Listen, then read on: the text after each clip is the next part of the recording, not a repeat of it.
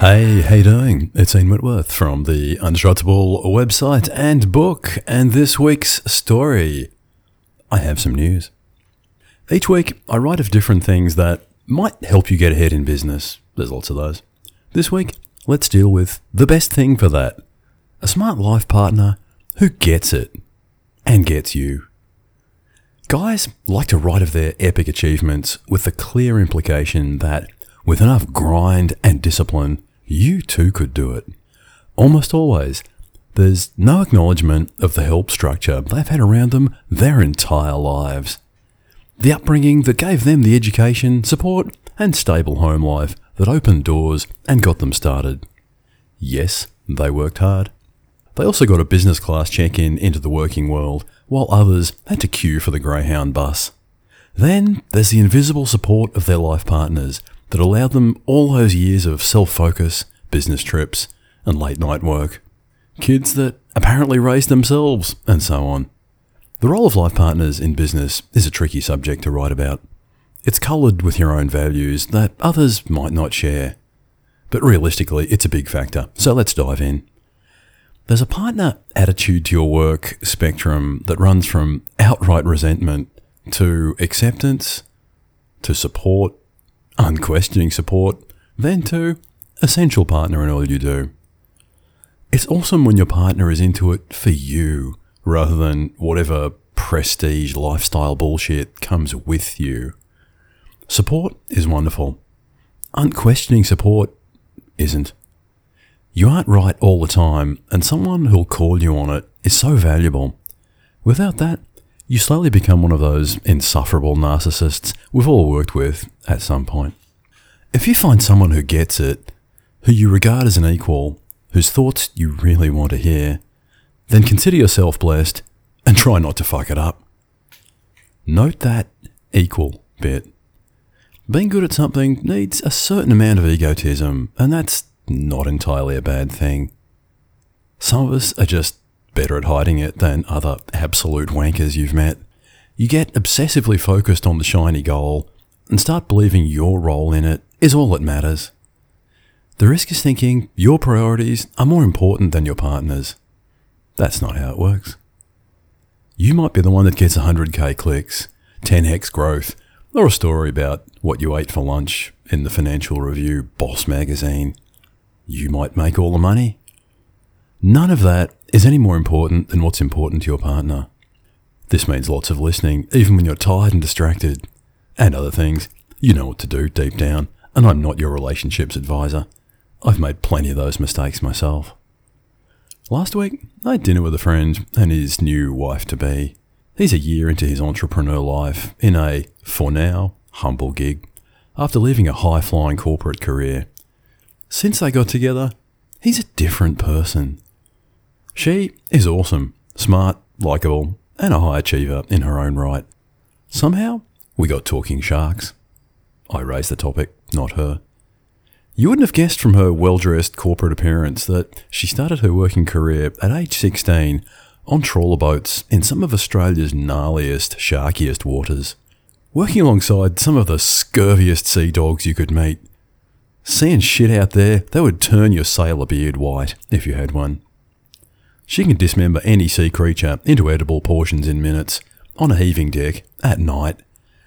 I really rate people who've done interesting things like that before they enter the white-collar world. They bring a wider, more balanced set of values and a much deeper understanding of people. Apart from the general lovey-good vibes, it was a joy to see their mutual respect.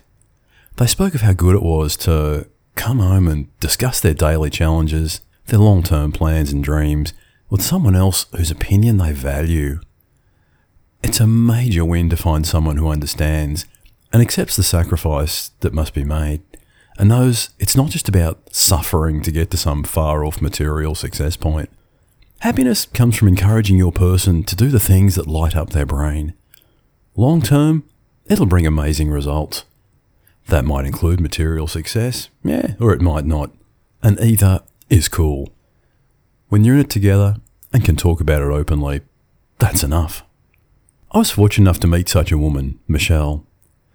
I'd like to think I'm a reasonably decent person, but I also have annoying defects selective cowardice, and mad obsessions others may not see the point of. Michelle knows the futility of trying to make people change, but rather accept the whole diverse portfolio of characteristics as a package. She makes me feel understood, which is a really nice place to be. Michelle's attitude to my work stuff is, go for it. I see how happy and fulfilled you are doing your thing. The plotting and scheming with your business partners, the creative side projects, the insane tangents, down paths that may achieve nothing. That is the best version of you. I love to see you like that.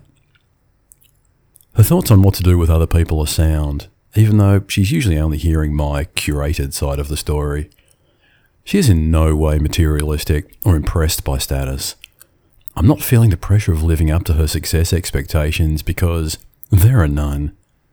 Perversely, that approach makes it easier to achieve material or other success because it all just comes as a side benefit of feeling relaxed about risks. People just like her. She has finely tuned antennae for people in the room who are alone or need moral support. She looks out for them, listens to them with a completely open mind, and learns all sorts of things about them by being genuinely interested. I have business partners who go to her for thoughts on some topics rather than me. I love that. Interestingly, she really liked my voice when we first met, but can't listen to the audiobook or this very recorded version of the blog. She says it sounds like some weird, annoying, artificial version of me. Maybe it is. No, it's me. Obviously, we're not only together for supportive chats about business life. We've been together a long time. Still, whenever she walks into the room, even if it's just to boil a kettle, things kind of go into soft focus, clocks stop ticking, and I'm filled with warm, lovey thoughts that she is, unquestionably, the only woman on earth that I could ever feel this way about, and always will. It gives everything much more of a reason. Michelle makes me want to be a better version of myself. Which brings us to this week's news, and I thank you for listening this far. When I mentioned in December that I was taking a couple of weeks off to attend to some things, we got married. I really do recommend it if you're fortunate enough to meet someone like that. Life is good.